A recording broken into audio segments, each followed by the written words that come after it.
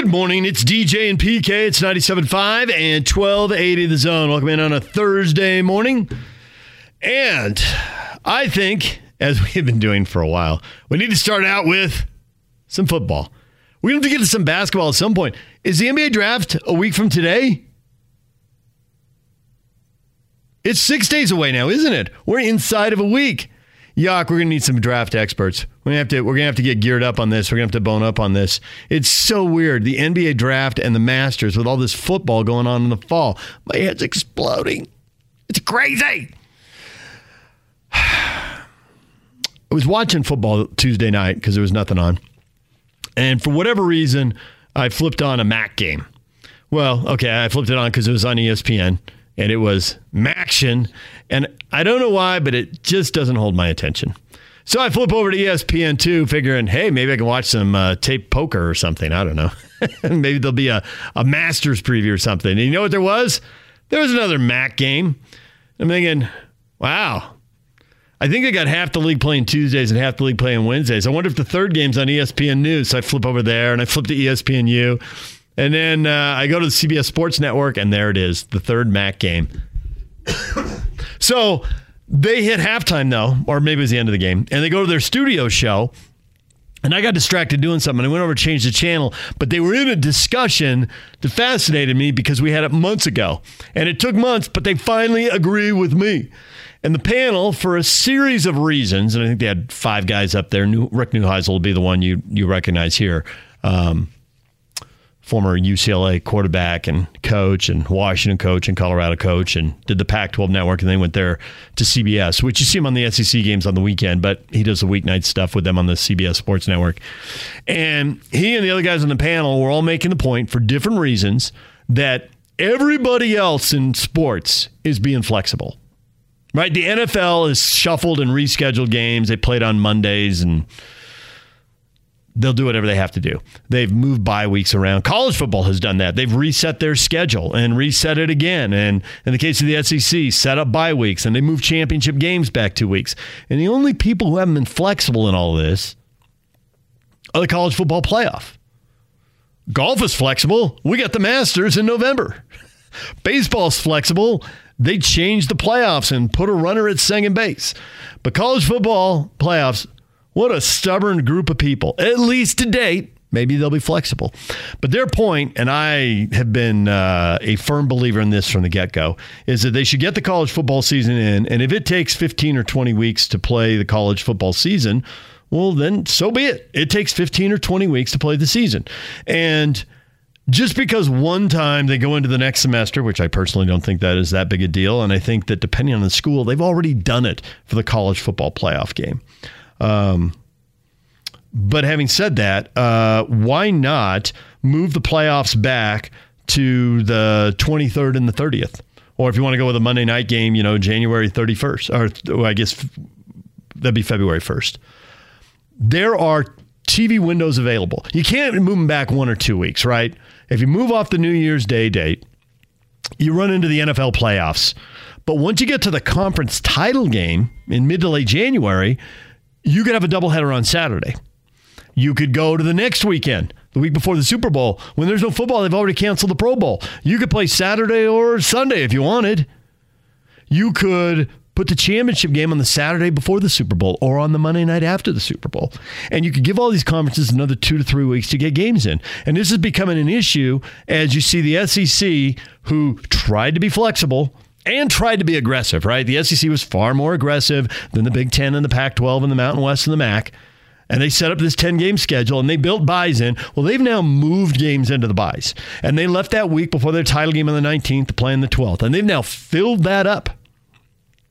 And we're seeing more than half the league is going to be sitting this weekend. And I know some of you upset, and Frank Dolce has been really upfront on this. It's not just BYU and Utah State fans who want to crack on the Utes in the Pac-12.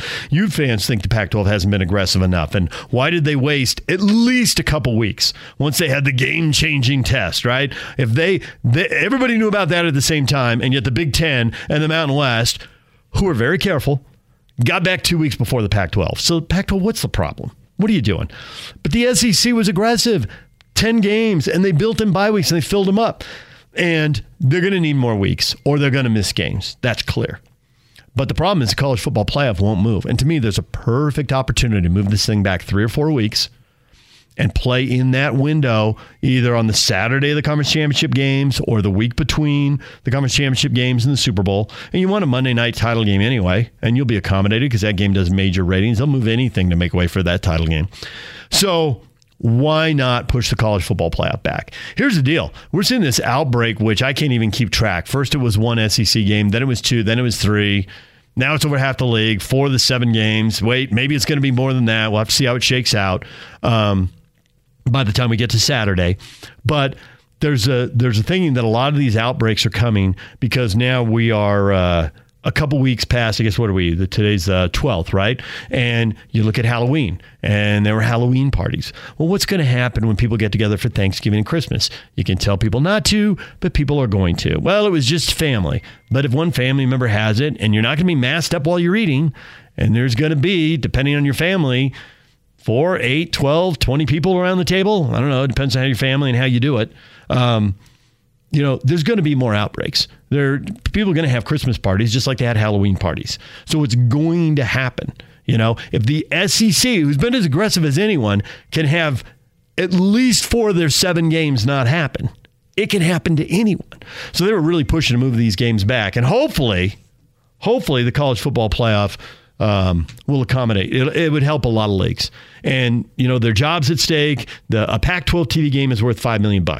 Now, Mountain West game isn't, but the Power 5, all the Power 5 football games are worth $5 million or more. And these schools are laying people off. BYU just had layoffs earlier this week. Utah's already gone through layoffs. We've read a long list of schools who furloughed and laid people off. So, I don't know. Hopefully the college football playoff will bump it back 3 weeks, and then we'll see how many games that accommodates, and maybe there'd be a bunch of games postponed then, but anything they get in would be a positive, I think.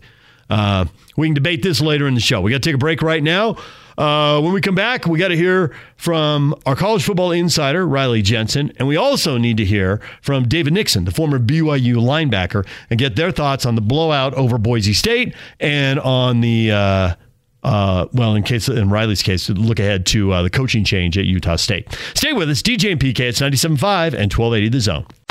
Take the Zone with you wherever you go. Let's go. Download the all-new Zone Sports Network app on your phone and get live streaming of The Zone as well as podcast editions of every show. From Salt Lake to Shanghai, Provo to Portugal, or Ogden to Oslo, wherever you go, we'll tag along. Let's go. Download the new Zone app by searching Zone Sports Network wherever you shop for apps. It's the Zone Sports Network app from 97.5 1280 The Zone and the Zone Sports Network. DJ and PK, brought to you in part by Mark Miller Subaru. It is time to talk BYU football right now with David Nixon, BYU TV football analyst, former BYU linebacker. David, good morning. Hey, what's going on, fellas? There are many things going on. When a team is 8-0, everything about the team is interesting. When a team is, 1-7 or whatever, and it's like, these guys suck. Nobody really wants to break down why they suck. But when they're good, people want to break it down. But before we get to that, I'm just curious, how much did you expect what you saw Friday night, and how much were you surprised by the way it turned into a complete blowout? I mean, I think we were all hoping that would be the result. BYU go out there and dominate, and especially with them trying to climb in the polls and continue to be relevant in this national landscape. But I didn't expect it. I thought it'd be a closer game. I mean, all the games up there on the blue turf have been close games, and frankly down here in Provo as well. So it's similar to the youth, right? These rivalry games can go either way. And so I figured it's another year where you have a ranked Boise State team and keep it close. But from the get-go, you could tell that BYU is out on a mission, and that's what this team's been doing all year. In the past, they've kind of played down to opponents and also played up to opponents like we saw with USC last year. But this season is just different. I mean, they just go out there and they completely dominate. They're not lazy on whether they're facing a UTSA or Texas State or Western Kentucky. But these guys come in locked in every week, week in, week out, and they take care of business. I think that's the biggest difference with this team this year, and I think a lot of it has to do with senior leadership. And frankly, I think coaching. I think you got to give credit to Kalani and his staff for what they've done so far this year with these kids, because honestly, it's been pretty impressive. So I want to ask a question from the defensive perspective, but involve offense. And what I mean by BYU's offense is really clicking, obviously. So what difference does that make in terms of changes that you might be able to do? Maybe do some more creative stuff defensively, because essentially your offense has your back. Now, conversely, flip that, because Boise State immediately was down to its third-team quarterback, and so they probably weren't going to have success offensively. How does that change their defensive plan? Yeah, I think, in fact, Elisha Tuyaki mentioned this a couple weeks ago.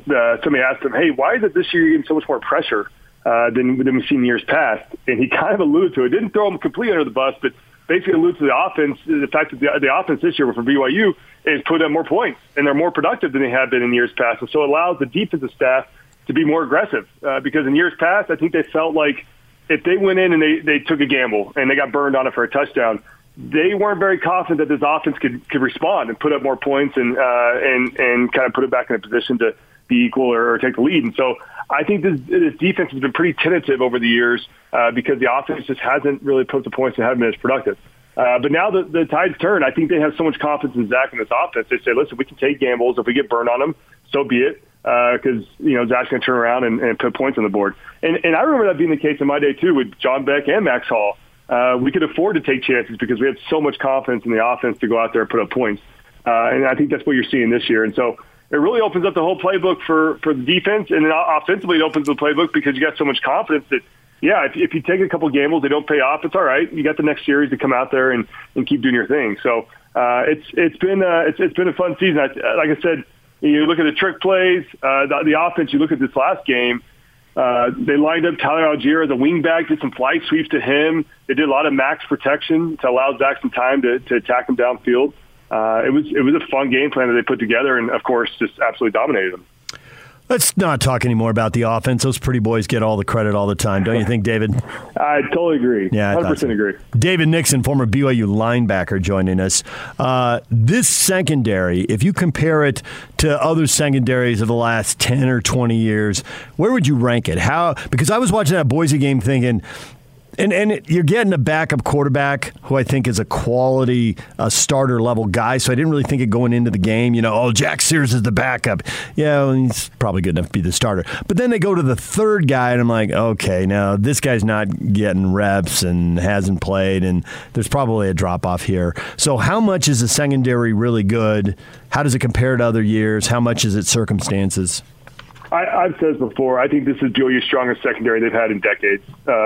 And a lot of it is due to the experience. I mean, keep in mind that 3 of the 4 guys, Dane Anderson, Troy Warner, Chris Wilcox, did not play last year because of injuries. So they sat out last year, but these are guys that have been 2 or 3-year starters. And so you sit out a whole year. You learn more about the defense. Obviously, you get older and wiser when it comes to the game itself. And you have a whole year to sit there and watch more film and try to figure out the game. And they come back this year, and they've been absolutely, fantastic, amazing on their side of the ball with what they've done in that secondary. And what I like about it, we saw this in the Boise State game, BYU now has the ability, I feel like we've talked about this in weeks past, but they now have the ability to go from zone to man, back to zone, and it allows that front seven, the defensive line and linebackers, to really be aggressive with their rushing and what they're able to do. And so this secondary is huge, and the ability to switch up the looks and switch up the play calling, I think, has been probably the most beneficial thing because you've got veterans back there that know what they're doing. That coaching staff can expect for those 4 guys, the DBs, to be in the right spots at the right time. And how about George Udo? The freshman comes in, and he's played fantastic. He had a great PBU in the end zone there against Boise State, and he's been a force in the run game as well to come up and force the run. So it's been fun. I think it's, like I said, I think it's one of the better secondaries, and because of their experience, it opens up the playbook for the defensive staff to bring some pressures because they got confidence. They got guys in the back end that will be able to defend and not allow the big deep balls. So, it's fun to watch. And Chris Wilcox, he's one guy that keeps jumping off the film. He had a big PBU that he guarded the receiver and drug all the way across the whole field, and then he goes in right at the sideline and breaks up the pass with his upfield shoulder. I mean, just great technique all around. So it's fun to watch those guys, and they're producing. You look at BYU, the pressure they're putting on the sacks and the turnovers. I think a lot of it is because of that secondary. So you look at Week 9 in the NFL, and maybe I'm missing somebody, but I got 4 linebackers playing, if not starting, out of BYU, and Taki and Longy and Van Noy and Warner, and that's a pretty good representation. And back in your day, there was a bunch of them that played in the NFL also. So when you look at this group of linebacking core, do you see some NFL guys? I think Payne Wilgar is just a youngster, just a sophomore. I think he's a player. Keenan Peely, he continues to show up on top of the tackles each week, week in and week out. And so that's a kid who has some ability, especially that middle linebacker spot. But Isaiah Kaufusi, I think Isaiah Kaufusi will have a shot. I think for him it comes down to what his 40 time looks like. I think that will either get him drafted or depending on how he runs, he'll be a free agent. But I think he's got the knack for the ball and those instincts that are tough to come by. But yeah, I think all those guys will have shots. Like I said, some are younger than others. But it is nice to see this BYU team, this defense, having some playmakers there at the linebacker spot. And I think what's impressive about this whole defense is they're in the right spots at the right time. And you don't have guys trying to do too much. Everyone's doing their assignment. And it results in what they're doing right now. I mean, Boise State only rushed for 61 yards. BYU completely shut them down, made them one-dimensional, and really shut down the whole offense. And they had 310 total yards, 249 passing yards. But a lot of that came off kind of scrub minutes when they put up those couple touchdowns, those big chunk plays. So credit to this BYU defense because they've stepped up. I know the offense and Zach Wilson and Gunnar Romney, Dax Smith, all these big names you hear about, they get a lot of attention, but that defense has been stellar this year, and they're getting rewarded. They're a top 10 defense in the country right now. So, it was quite a big deal when Bronco started talking about, and I don't know, maybe he was burned out on 4- and 5-star prima donnas and maybe got burned by a high-end quarterback. But, he wanted the gutty underachiever, and the team didn't have a lot of NFL guys. This team looks like it has a big number of NFL guys, certainly by BYU standards, but I really think by anybody's standards. How many NFL guys, and you can include the pretty boys on the offensive side of the ball now if you want. How many guys you think are absolutely NFL guys? And then in the next group, how many are maybe NFL guys, but certainly good college players, but maybe NFL guys? If you could give us, kind of put guys in those two groups. Well, I'll start offensively. Of course, Zach Wilson, that's a no-brainer. I'd be interested to see if Gunnar Romney goes out this year with the numbers he's putting up and what he's doing out there in the film he's showing. We talked about Zach leaving early, but Gunnar's only a junior. I sometimes think about him, whether he wants to go early, kind of like an Austin Collie we saw when Austin left early. So we'll see about that. And then offensive line, I mean, Brady Christensen, he's a no-brainer. And I think he goes as well as an underclassman as a junior. James Impey is the center position. I know he's been banged up a little bit this year, but he's just a junior. Who knows if he goes? So there's a lot of these underclassmen. There's not really a lot of seniors on the offensive side of the ball. But, I mean, there's 4 names right there that are underclassmen that when I say underclassmen, they're juniors, that I think may have an opportunity to go. Matt Bushman, of course, who's not playing this year, he's already declared that he's going. But defensively, of course, Khyiris Tonga, there's no doubt he'll have a shot. The question is what round he goes in. I think he'll be I'll tell you what, the one play that stuck out to me was when he caused a fumble against Boise State. And I mentioned on our After Further Review show on BYU TV yesterday that he made himself some money. And I know we mentioned in our pregame show that there were a lot of NFL scouts at this game, at that Boise State game, and they were all there probably to look at Zach. But what Khyiris Tonga did, he rushed the quarterback, used double teamed, and then he retraced, came up the field, and stripped the quarterback from behind to cause a fumble 8 yards down the field. I mean, that's big time for a big nose tackle to show kind of his range and his ability to pursue. So I think his draft stock continues to rise. And then we talked about the secondary. I think Troy Warner, for him, it's going to be also his 40 time, similar to Isaiah Kaufusi, what 40 time he puts out there. I think Chris Wilcox, with how tall he is, how long he is, I think he'll definitely have a shot. And then Isaiah Kaufusi. So, I think you look at this team, I think there's probably 7, 8 guys, maybe 9 that are in play. Per BYU's tradition, because the return missionaries are a couple years older, that kind of knack that BYU gets. I think probably only half those get drafted, and the other half end up as free agents and hoping make camp. So we'll see. But listen, when you go undefeated and you've got your top 10, that sure helps everyone on the whole team, including these seniors, to get looks and potentially get drafted. So you talk about Katonga making some more money by the way he played. Now, this is a general question. It doesn't pertain particularly to BYU. Obviously, it involves BYU. But I've been saying this all along as some of these conferences in the Pac-12, they're running through the COVID thing, and there's been games being canceled with the possibility of more games being canceled this week and next week and so forth and so on. And my thought is, hey, if you have to, because with class being online, like for instance the Cal situation, if you got to move out of Berkeley to get these guys out on the field, it seems like, well, some of these folks, you can't do that because that's just a bad look. These guys are not professionals. But yet you speak of guys having this opportunity to make money, and you were in that exact same situation, getting out on the field, showing these NFL people what you can do, and you were able to cash it in and play some in the NFL. To me, every week is a job audition, and I think we're overlooking the fact that some of these guys need to be out on the field to get some film that NFL people can look at them, and so it's not such a big deal and so unusual or maybe against what it should be to, if they have to go to another town and just do school online. These are job auditions. They need to be out on the field. 100%. You got to find a way to play a game, and that's why I think BYU fans feel so fortunate that they played 8 games so far this year, right? I mean, it's and Kalani mentioned that week in and week out in his presser. It's just like, man, we're so grateful for one more opportunity because, to your point, there's a lot of teams, including Utah last week. A lot of teams are getting canceled week in and week out, especially as these cases continue to rise. So, beyond that, you're right. I mean, every week for college football is an audition, and it's one more opportunity to go out there and prove that you should be drafted higher or you should make more money or whatever it may be. And so usually that's not really on your radar, that freshman, sophomore, maybe even junior year. But a lot of these kids, when you're seniors, you're still, of course, playing for the team, but you have it back in the mind that, listen, I got to get my stats. and I think that's actually good for the team because it provides some motivation for a lot of these guys. And so if you're a school, you got to find a way to showcase. And, of course, the interests are aligned here, right? The schools know that they need to make some money by putting these kids on the field. That's how the programs make money. And so I think, like I said, the interests are aligned there. It's just find a way to make it happen. And if you're Cal, I saw that news come out as well. You create your own bubble, whatever it may be. You got to find a way to play on Saturdays because nobody gets paid if you're not.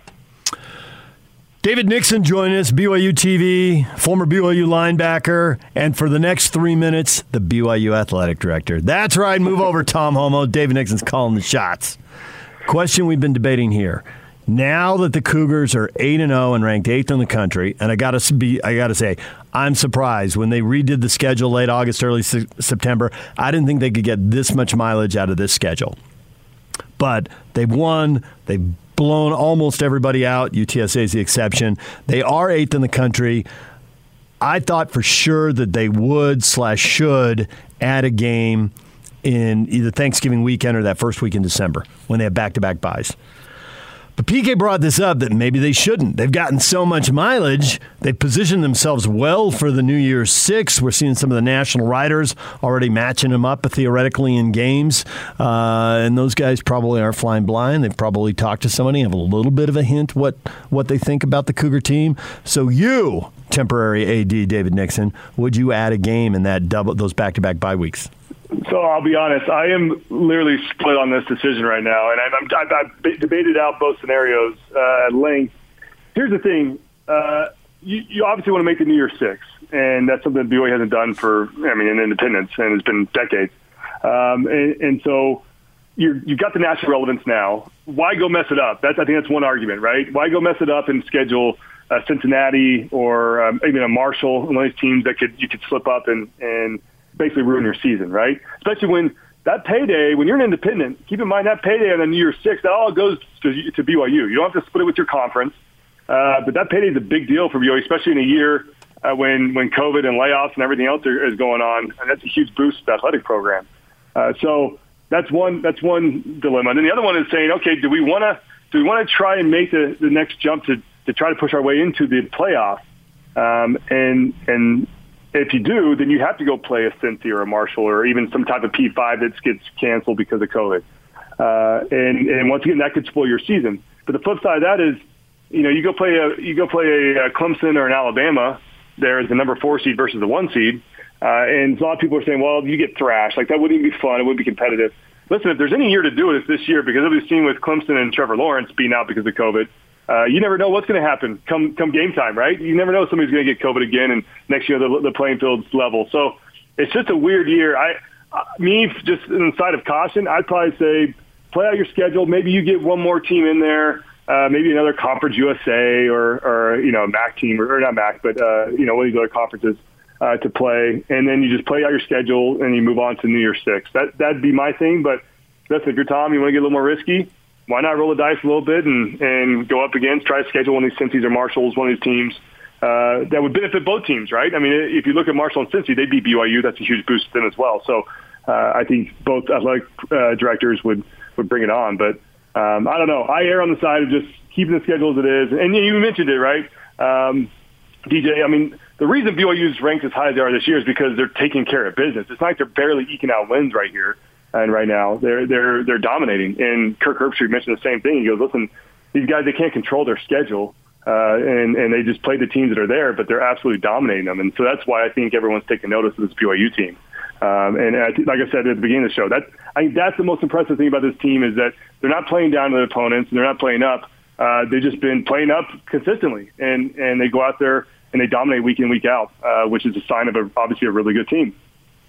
I have a good level of confidence they'll get in that New Year's Day, but it's not New Year's Day, but we call it that, the New Year's Six this year, if they go 10-0, because I think that Zach Wilson is a sexy name in college football. I think people want to see different teams rather than seeing the same teams every time, and so I feel very confident. What's your level of confidence?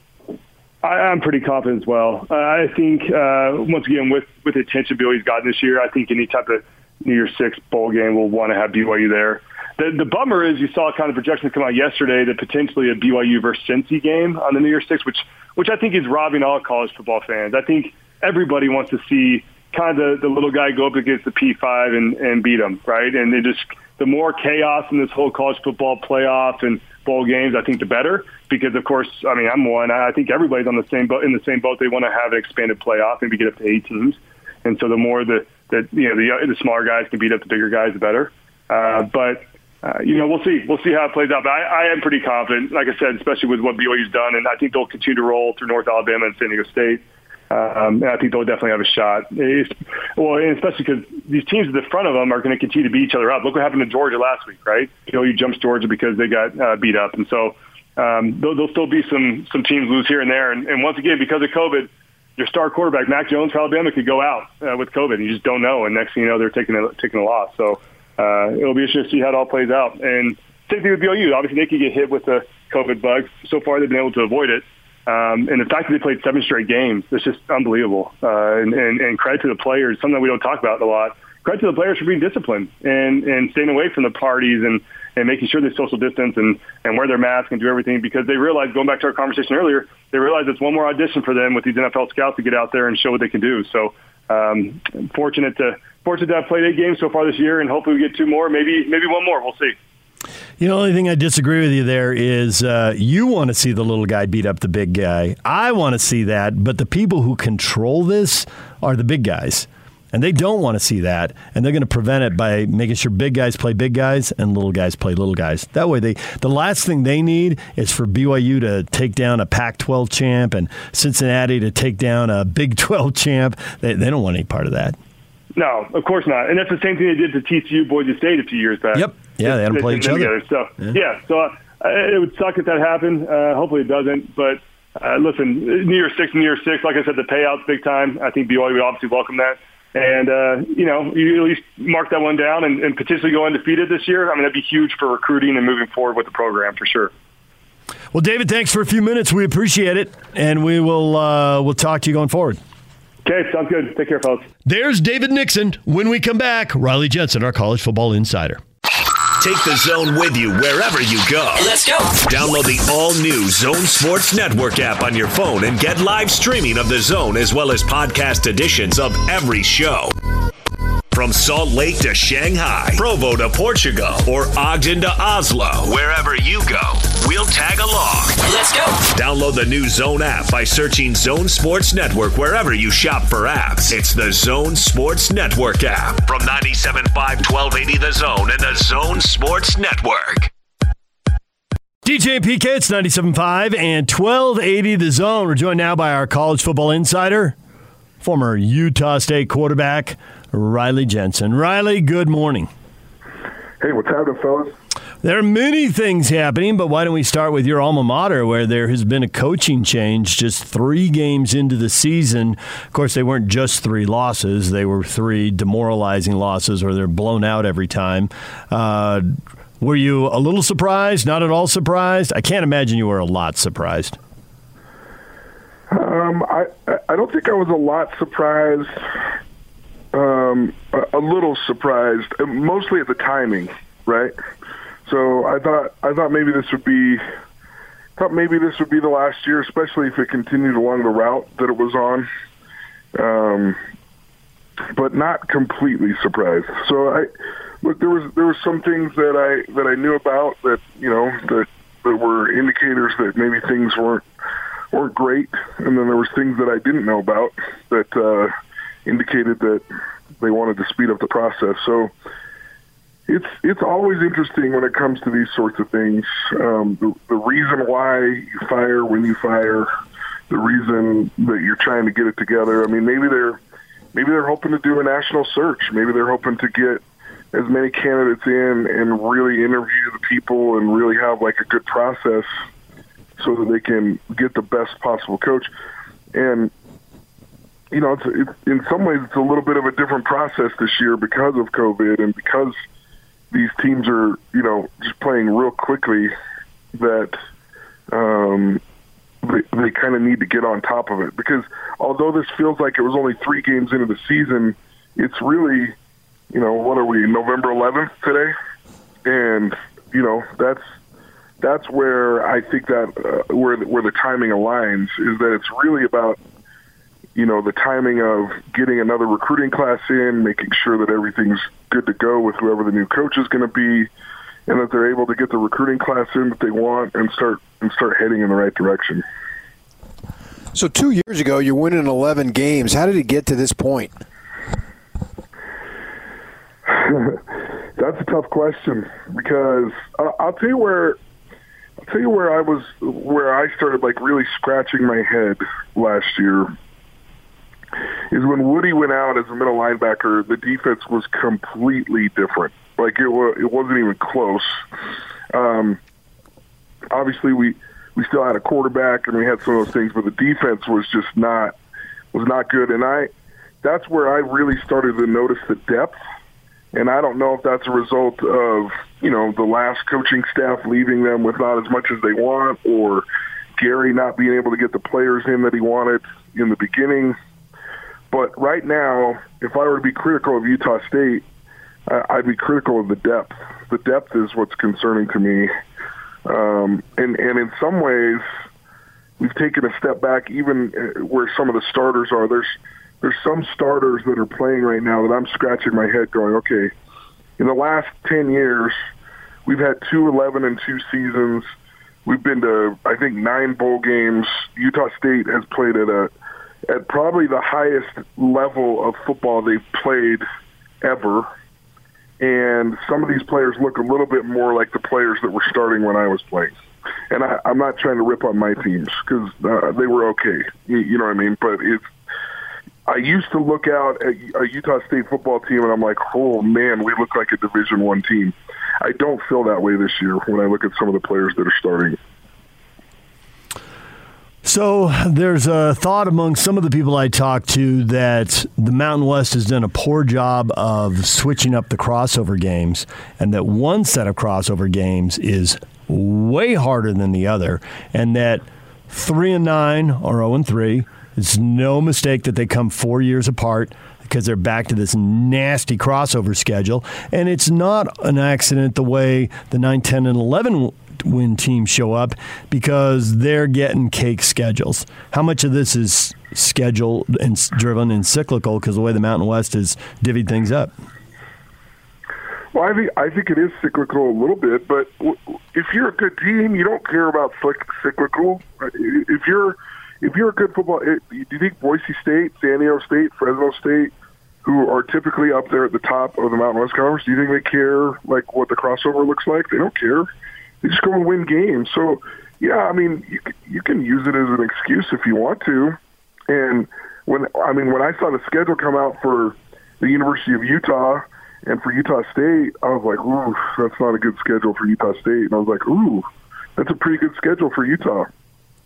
So yeah, do I think the schedule is tougher? No question. But if you're one of the better teams, you certainly don't care about who you're crossing over with, and you certainly compete a lot harder than what Utah State's competed in the last 3 games. So to me, yeah, you can make all the excuses you want, but Utah State's not where they were 2 years ago, and it's just hard to get a grasp on how it could slip away that quick.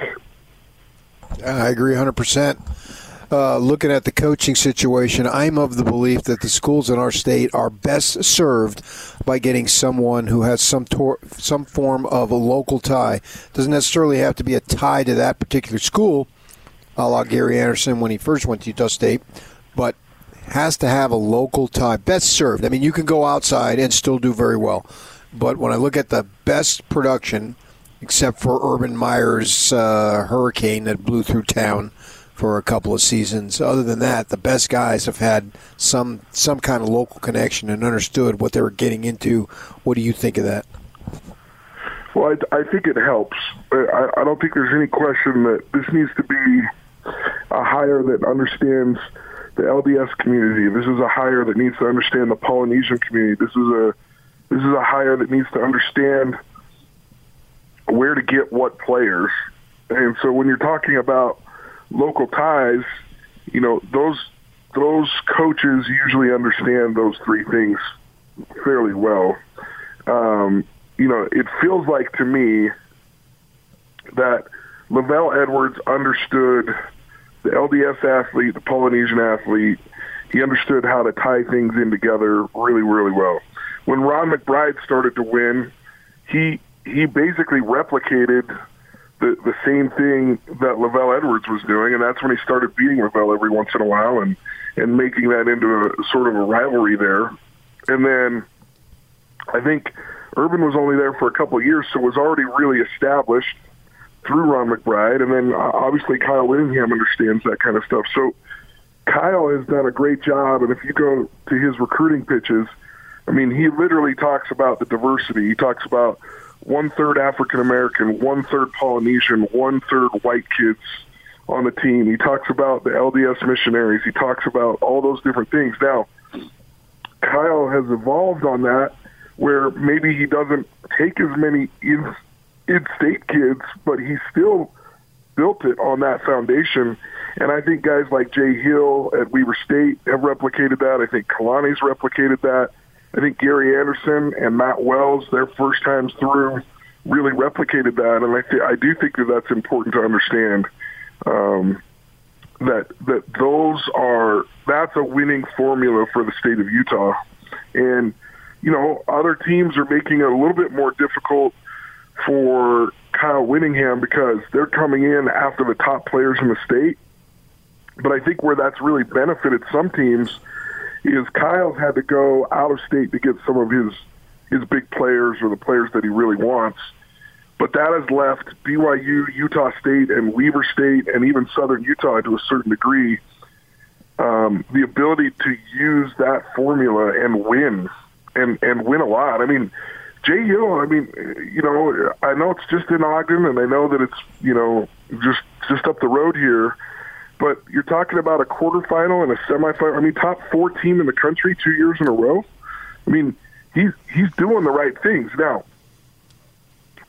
I'm not making a push either way, but if Jay Hill was there, I think that would be a great hire. If Morgan Scalley was there, I think that'd be a great hire. If Ed Lamb was there, I think that'd be a great hire. If Grimes was there, I think a lot of those guys that you're talking about that are local, Aaron Roderick, I think he would be a great hire. I think all of those guys understand what it takes to win in the state of Utah, and everything's relative. I mean, Weber and Southern Utah are relative to their conference. Utah State's relative to their conference. BYU's relative to their independence. But that formula seems to be working. So I think you're right. I think a local tie would be great. I wouldn't be surprised, though, if Hartwell goes out to that national, there's kind of a national firm that helps you hire coaches. And he landed big with Craig Smith in the basketball program. Now, I think basketball is way different than football for a lot of different reasons. We could do a whole different show on that. But I wouldn't be surprised if he opens this up to a national search as well. So the Utes are getting ready to kick off against UCLA, and I don't know if you can tell us anything about this game because Kyle said that they're getting scout team guys ready, and of course we don't know which players, we don't know which position groups have been hit the hardest. So are you just going to go flying blind into this UCLA game? If for no other reason, UCLA's playing their second game, and you're supposed to improve the most the week from 1 to 2, and this will be the Utes opener, and we don't know which Ute players are playing. So are you just going to turn on the TV and enjoy football and not try to figure it out? Yeah, I think I am, and I actually think, listen, I have no inside information here, but I think that's almost the way that the Utes have to turn this in their head, right? Like, they've missed one game. The rumors that I'm hearing, and this is all just rumor stuff, is that for every single game missed, it costs $5 million to each program. That's true. You're getting that through the echo chamber because their AD came on the air and said a Pac-12 TV game is worth $5 million. Just in the TV. Not set aside whatever you get at the gate and concessions and all that, but just in the TV contract. And that's straight out of Mark Harlan's mouth. Okay, so and I'd heard that from other places, but that's okay. I'm glad that it's. But to me, now, if you're Kyle and you're looking at this, you're like, well, we don't want to lose out on that money, right? Sure, I'll play the scout team. I don't care. This season doesn't mean anything to me. It's a shortened season. It doesn't matter. Let's just get guys on the field and go from there. Now, I don't know how many guys have COVID-19. I don't know how many guys are just hurt. I have no idea what's going on up there. But to me, at a certain point as a coach, and the only thing that throws this theory back in my face is obviously Gary Anderson is, I mean, you have to have a pretty convincing story to fire somebody during COVID-19, and I just don't think Kyle Whittingham's. I mean, he just re-signed. There's no way that he's going to lose his job over a bad COVID season, and so to me, I think he's just like, well, let's just put whatever we can. Let's build some depth here, and let's get ready for next year because they've already missed one game, right? He doesn't want to miss out on the money that's going on, and I'm not saying that he would ever put the health of the players, and I'm talking about COVID and those sorts of things. There's no way that he would ever do something like that, but if he feels like he can field a team and it's less than desirable, I think he'll do it this year. It means too much money to the program. It means too much money to a lot of different things, and so I wouldn't be surprised if this is just one of those seasons where you just need to enjoy the fact that there's football on and that there's some semblance of regularity and kind of move forward into next year and maybe get excited about some of these walk-ons or somebody that actually can make a play in a big game and then move forward. Yeah, that's exactly the way I view it. I mean, I already think the race in the Pac-12 is bogus. You can't win a division, in my mind, only playing 5 games. That's exactly, at best, is what's going to happen for Utah, what's going to happen for Cal, and we know the games that have been canceled with the possibility of more to come.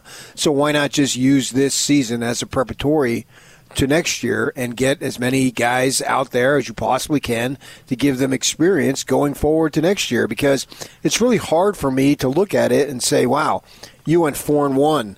You're a divisional winner. Right. I can't get behind that. It doesn't make any sense. And, from everything that I'm reading and looking at, the Pac-12 is much more stringent on whether you can play that week or not. Right, it is. Than some other conferences. Yeah. So it's kind of like, as a coach, in some ways it's a no-win situation. You just kind of throw your hands in the air and go, well, look, I already know what I'm getting out of all my starters, and I know what I have coming back. And there may be some guys that I play because I want them to get a little bit better. But why not play some younger guys? Why not find out, how this guy plays under pressure? Because it's the best way to simulate pressure for young guys right now is these games. And you already know what some of your older guys can do under pressure and in game situations, so why not build the program? So did BYU surprise you the way they completely annihilated Boise State in that third quarter? I mean, they already had the upper hand, but then they just blew it wide open. Yes, completely surprised. I think it's a combination of two things.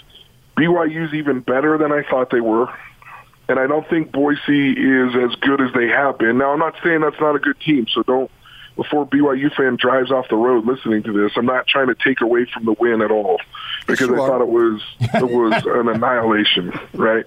But I don't feel like this is a Boise team in their front seven that's been as physical and as punishing as some teams have been. Now, that could be a result of how good BYU is, but man, it's a really fun brand of football that BYU's playing right now. And to watch Zach Wilson play at the level that he's playing, I mean, I have to go back just like I did last week and just I kind of thought it through just even a little bit more about Aaron Roderick and why I think he deserves so much credit. And one of the reasons why I think he deserves so much credit is because I think it takes a very confident and seasoned coach to allow a quarterback to play like Zach Wilson is playing. Because the fact of the matter is Zach is being Zach, and he is as authentic and he is as good as he can be right now because he's allowed to play that way. He's allowed to make an underhand throw. He's allowed to make a sidearm throw. He's allowed to jump over the top of a defender. And that's not easy for a coach to accept, because if that goes wrong on you, everybody's like, why in the world would they let Zach Wilson do that, right? And then all of a sudden they start looking at coaches and they're like, why would you let him do that? Well, when it's going well, it's great. You know what I mean? But somebody has to allow him to play like that to begin with. And I think the more and more I'm looking at it, Aaron Roderick deserves a lot of credit for allowing Zach to be Zach. Zach is a football player, and to be honest with you right now, and look, my brothers kill me a little bit because they're not as big of BYU fans, but they're like, oh, this love affair with Zach Wilson, Riley. What's your deal? I'm just telling you, if I could draw up a quarterback right now, that's exactly how it looks. I mean, that's exactly how it looks. He can make all the throws. He can throw on the run. He can run for. They could probably run him a ton, but they don't. But he beats you with his feet within the context of the offense. I mean, I don't think you can draw it up better. Now, whether he'll win the Heisman, who freaking cares? I think he's a first-round draft pick. If he's not, he's going high in the second round. And this kid is off to the races, and he's going to have an opportunity to play in the NFL for a long time. He's Riley Jensen. He's our college football insider. Aggie coaching change. Utes losing guys left and right. BYU's got a first-round quarterback. There you go. No doubt. A few hot takes. Doubt. Way to go, Riley. All right. Thanks for joining us. I think you guys led me into that. Thanks for throwing me some softballs today. No problem. We'll talk to you next week. Thanks, guys. There's Riley Jensen, our college football insider. When we come back, what is trending? All the headlines. Stay with us.